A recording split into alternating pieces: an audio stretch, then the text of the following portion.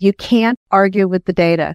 One of the examples I use is when they are insistent upon a particular brand name school and we know that the student is going to be a bottom quartile candidate.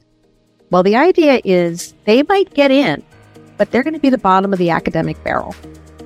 And they're certainly not going to get the scholarship because they're not as a desirable candidate. They may get some. There's other factors involved. It's not just the student's profile. It's, of course, is it a full pay family, for example? And do they have any kind of legacy? Or do they have, how good an alumni are they going to be?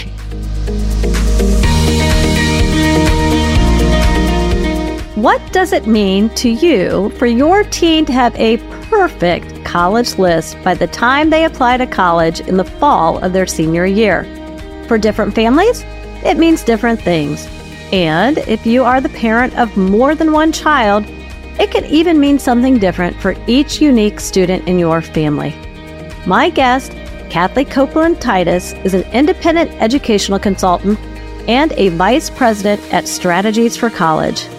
Her strategy to hit the college list target includes the intersection of your family's financial position and evaluating your student's profile through the eyes of the college. She believes that only then will your student have not a perfect college list, but a responsible college list. I'm Lisa Marker Robbins, and I want to welcome you to College and Career Clarity, a Flourish coaching production. Let's dive right in to a great conversation.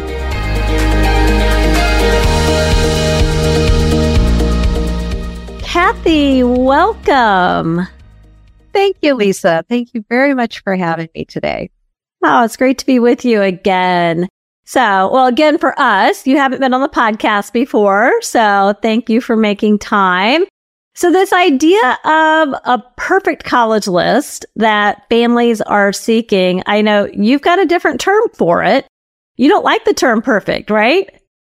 Well, I think perfect can be misleading, and it often does not reflect the current college landscape. And when reconciling what it is that parents are interested in when it comes to outcomes for their child's college experience, and what the student is interested in, building that college list often starts in their minds with colleges they went to, perhaps, colleges that their friends are talking about for their children, and what the kids are talking about through their peer interaction. And honestly, the differences in the college landscape from when parents went to college and what our students are facing these days is really quite significant.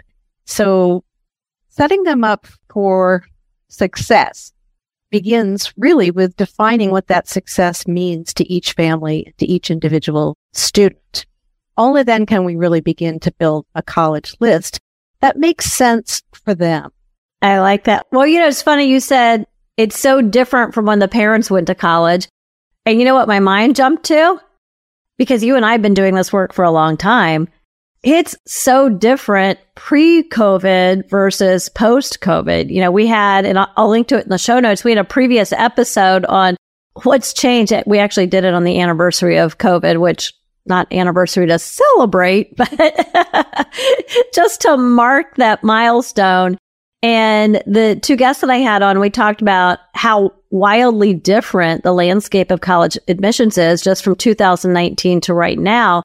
So if it's that wildly different right now, to lean on what a parent experienced, that's the dark ages, right? It is the dark ages. And even pre-COVID, you go back 20, 30 years when those parents were in the college game, it's such a different landscape. Not only is it so much more competitive for the student, but it's also crazy expensive And so those two factors are really what we try to address when it comes to the student's profile and their candidacy, and the parents and their financial position and how prepared are they to pay for college.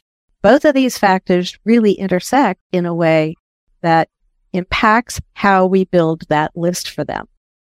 I'm almost picturing in my mind a Venn diagram. Would that be an accurate picture to have in my mind? Oh, absolutely. We love Venn diagrams. They help us understand really where things intersect. And so thinking about it in terms of, first of all, dispelling some myth, that always is job number one when it comes to starting with a new family, thinking through how this family defines success as an outcome. Often dad, mom, or parent one, parent two, and then student often have three very different opinions of what that success looks like. So coming to some sort of common terms is a really crucial aspect in this whole process. And it's not to get into a conversation of dissing the brand name schools, because we know that, as we've begun to call them in the industry, the highly rejectives. Yeah. It's about name recognition. It's what they recall. But again, those students who have parents who went to these top tier brand name schools, they are not on the same playing field that their parents were. So the likelihood is they could be a better candidate in many different ways, but they're still not eligible for those brand name schools. So we like to find ways to get that common language between us all and then begin to build a list that's really reflecting those two areas that we just discussed. What is the student's candidacy based on their profile? What do they have to offer the colleges? And then the other piece of it is, how is the family prepared to pay for these? And it's so going to your Venn diagram, where those two things intersect is really a crucial thing to begin to define in the process.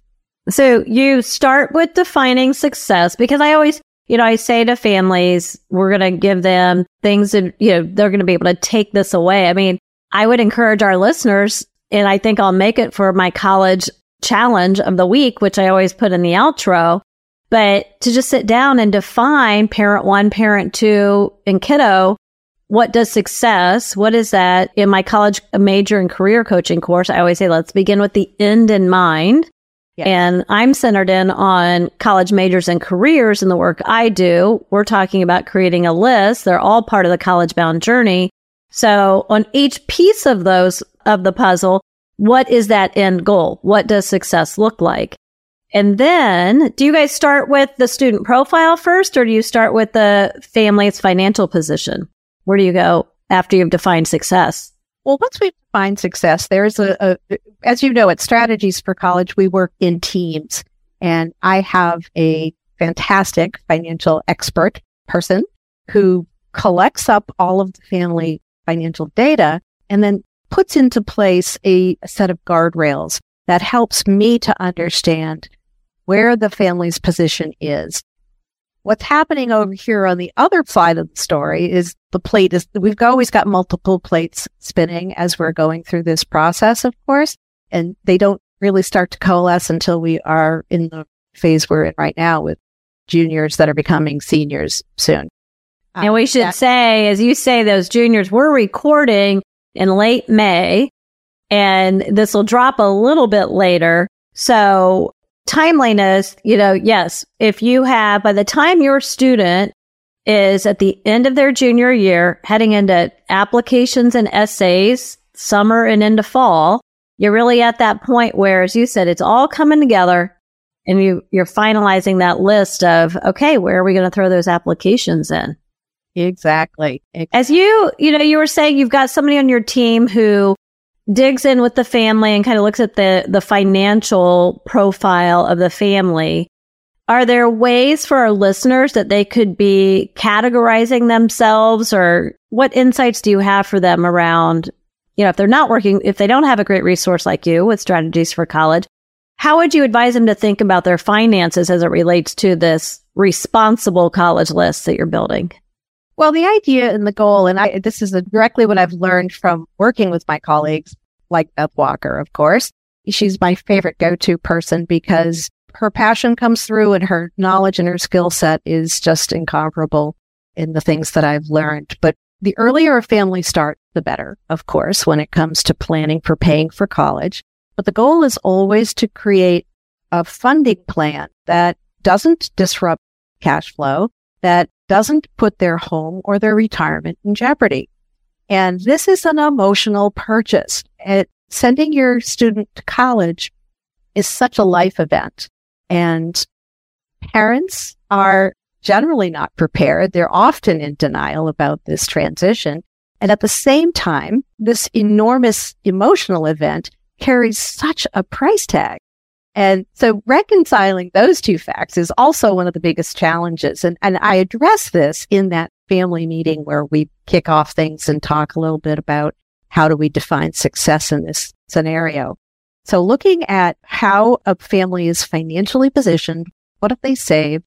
What can they afford to spend without sacrificing the things that we're trying to keep intact, primarily their retirement and their cash flow? How do we take that and translate it into a set of colleges that create that list that we call responsible? And so defining the guardrails, that's part of what the financial pillar people do at Strategies for College. I am then delivered and I will clarify, I'm in what we call the academic pillar. So I am an admissions specialist. I work the long haul with my students. That's starting with that success meeting at the beginning of, hopefully, it's at the end of sophomore year, even earlier. I think that's a great point to make to our listeners is, that this planning, and I always say, have a budget in mind really by the end of sophomore year, because you need to make sure that you're not getting your kids on campuses that they fall in love with, and they fall in love with that campus, and now you find it's out of budget. But I also find that many families think that they're going to get merit scholarships, not even need-based scholarships, but merit scholarships well beyond what the typical college is giving. Now, some of them do give that, but I use a good example here. I'm in Cincinnati, and Columbus, Ohio State University, or I should say The Ohio State University. Students who I've worked with that have perfect 36s on their ACT, they're maybe getting $2,500 or $3,000 off. That is, they don't say that's all you're going to get, but that's about all I see the typical student with a perfect ACT getting off of their tuition. So when you talk about that affordability, it's not only like, what do you have? What have you saved? But then it's also that idea that you really need to understand how the colleges are working with merit. Absolutely. And I think there are a lot of misconceptions about the idea of, we're going to get a scholarship. And what does that actually mean? So a little bit to unpack in your comment, that the idea of merit scholarship, of course, is essentially tuition discounting. And state schools for in-state students, state schools for out-of-state students, and then privates all manage this process differently. There is no consistency or hard and fast rules. But we do understand that merit scholarship, in other words, something that's reflective of the student's candidacy, kind of plays to the second piece of our how we develop these lists. Understanding and getting families to understand where they should be fishing. Where do they need to drop their fishing line? Or as our friend Beth likes to put it, what zip code should they be shopping in? Understanding where you should be going is part of the responsible list piece. That's where that adjective comes in.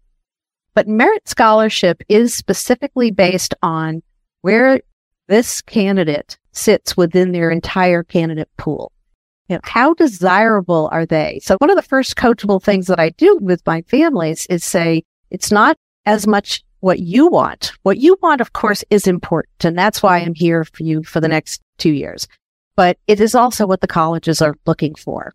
And the sooner they understand that relationship, the better in our process. So yes, merit scholarship is a way to bridge that gap between what a family's ability to pay might be, whether we're talking about EFC or SAI. These are acronyms that people in this industry use and that are related to the FAFSA, essentially.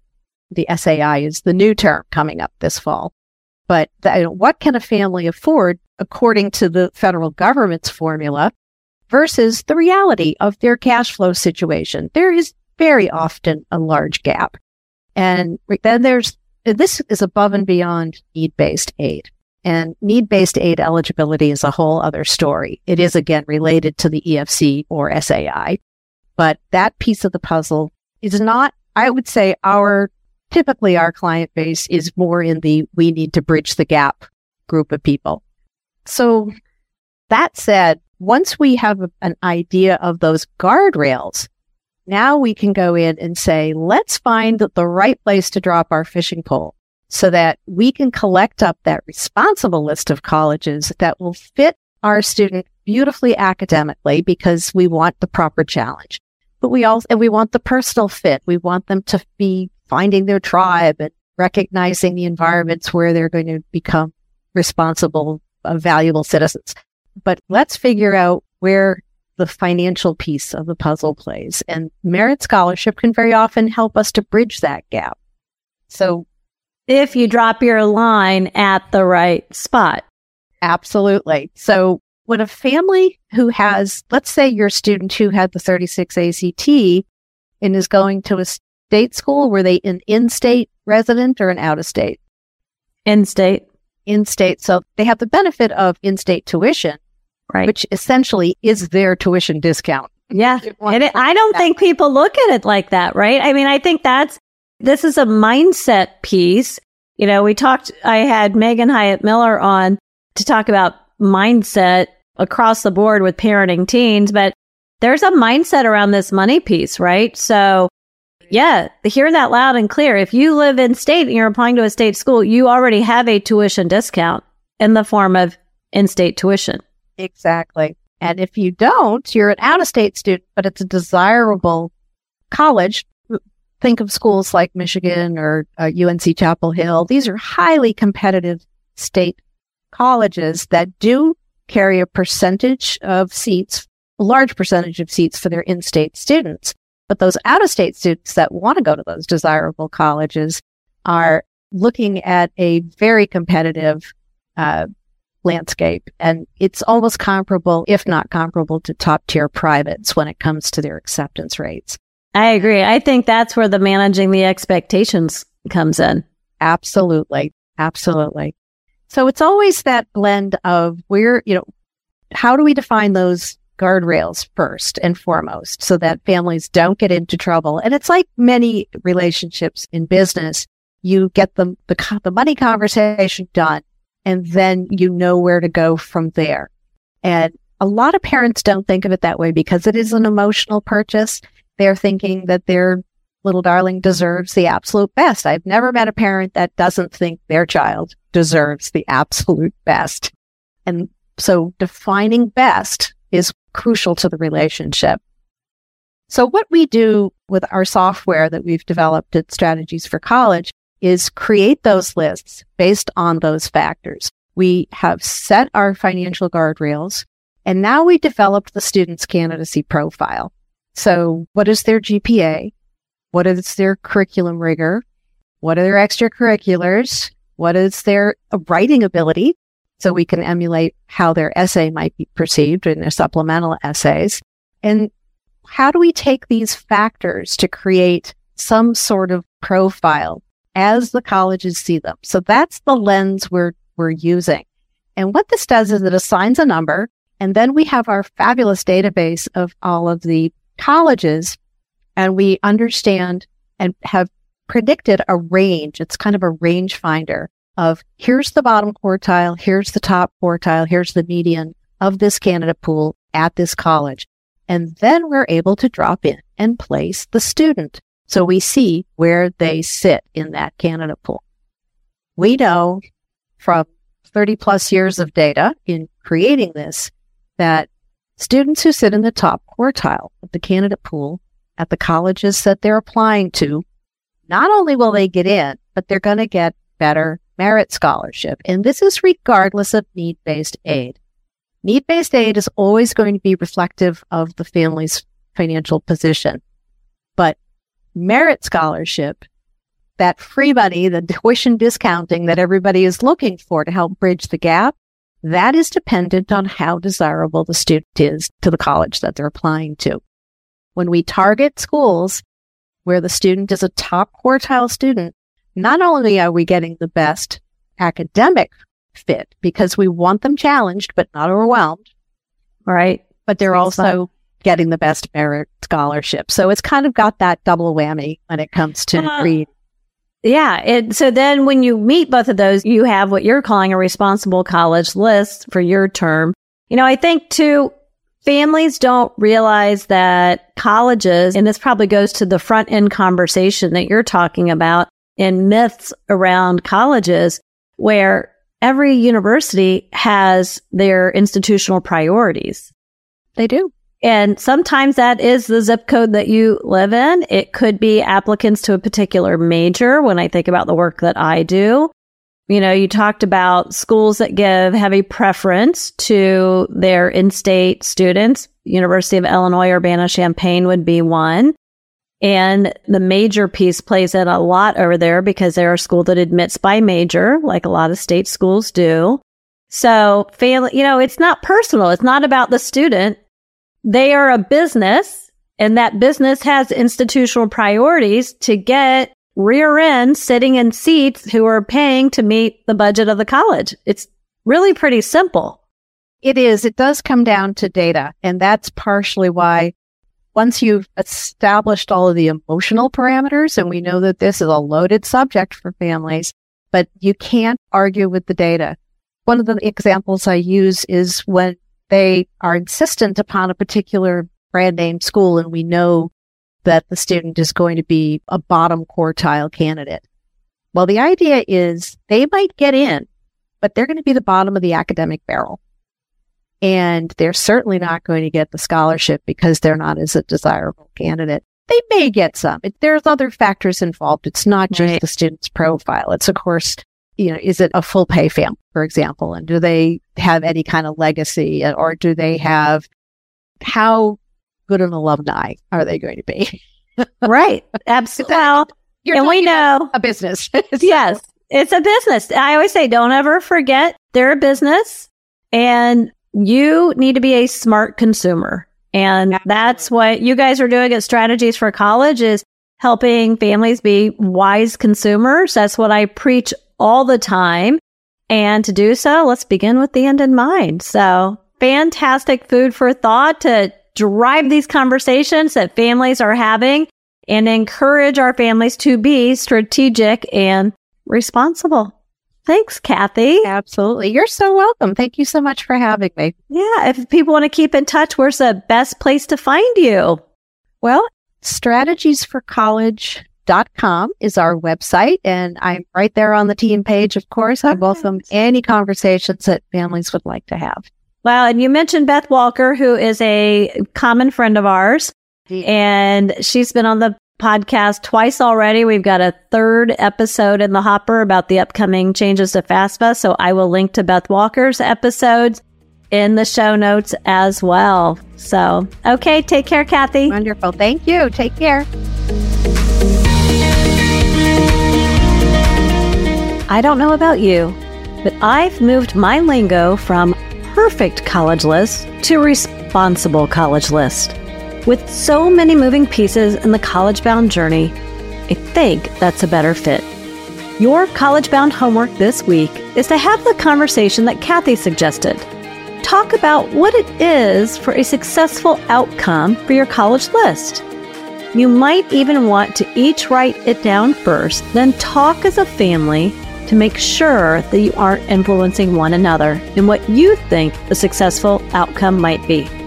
I might even suggest having your student go first when it comes to sharing their thoughts. If you know another college-bound family who also needs to reframe how they think about the college list, please share this with a friend who needs it too. Sharing, following the podcast, rating, and reviewing helps us resource more students to launch into a successful future. Thank you for listening to the College and Career Clarity Podcast, where I help your family move from overwhelmed and confused to motivated, clear, and confident about your teen's future.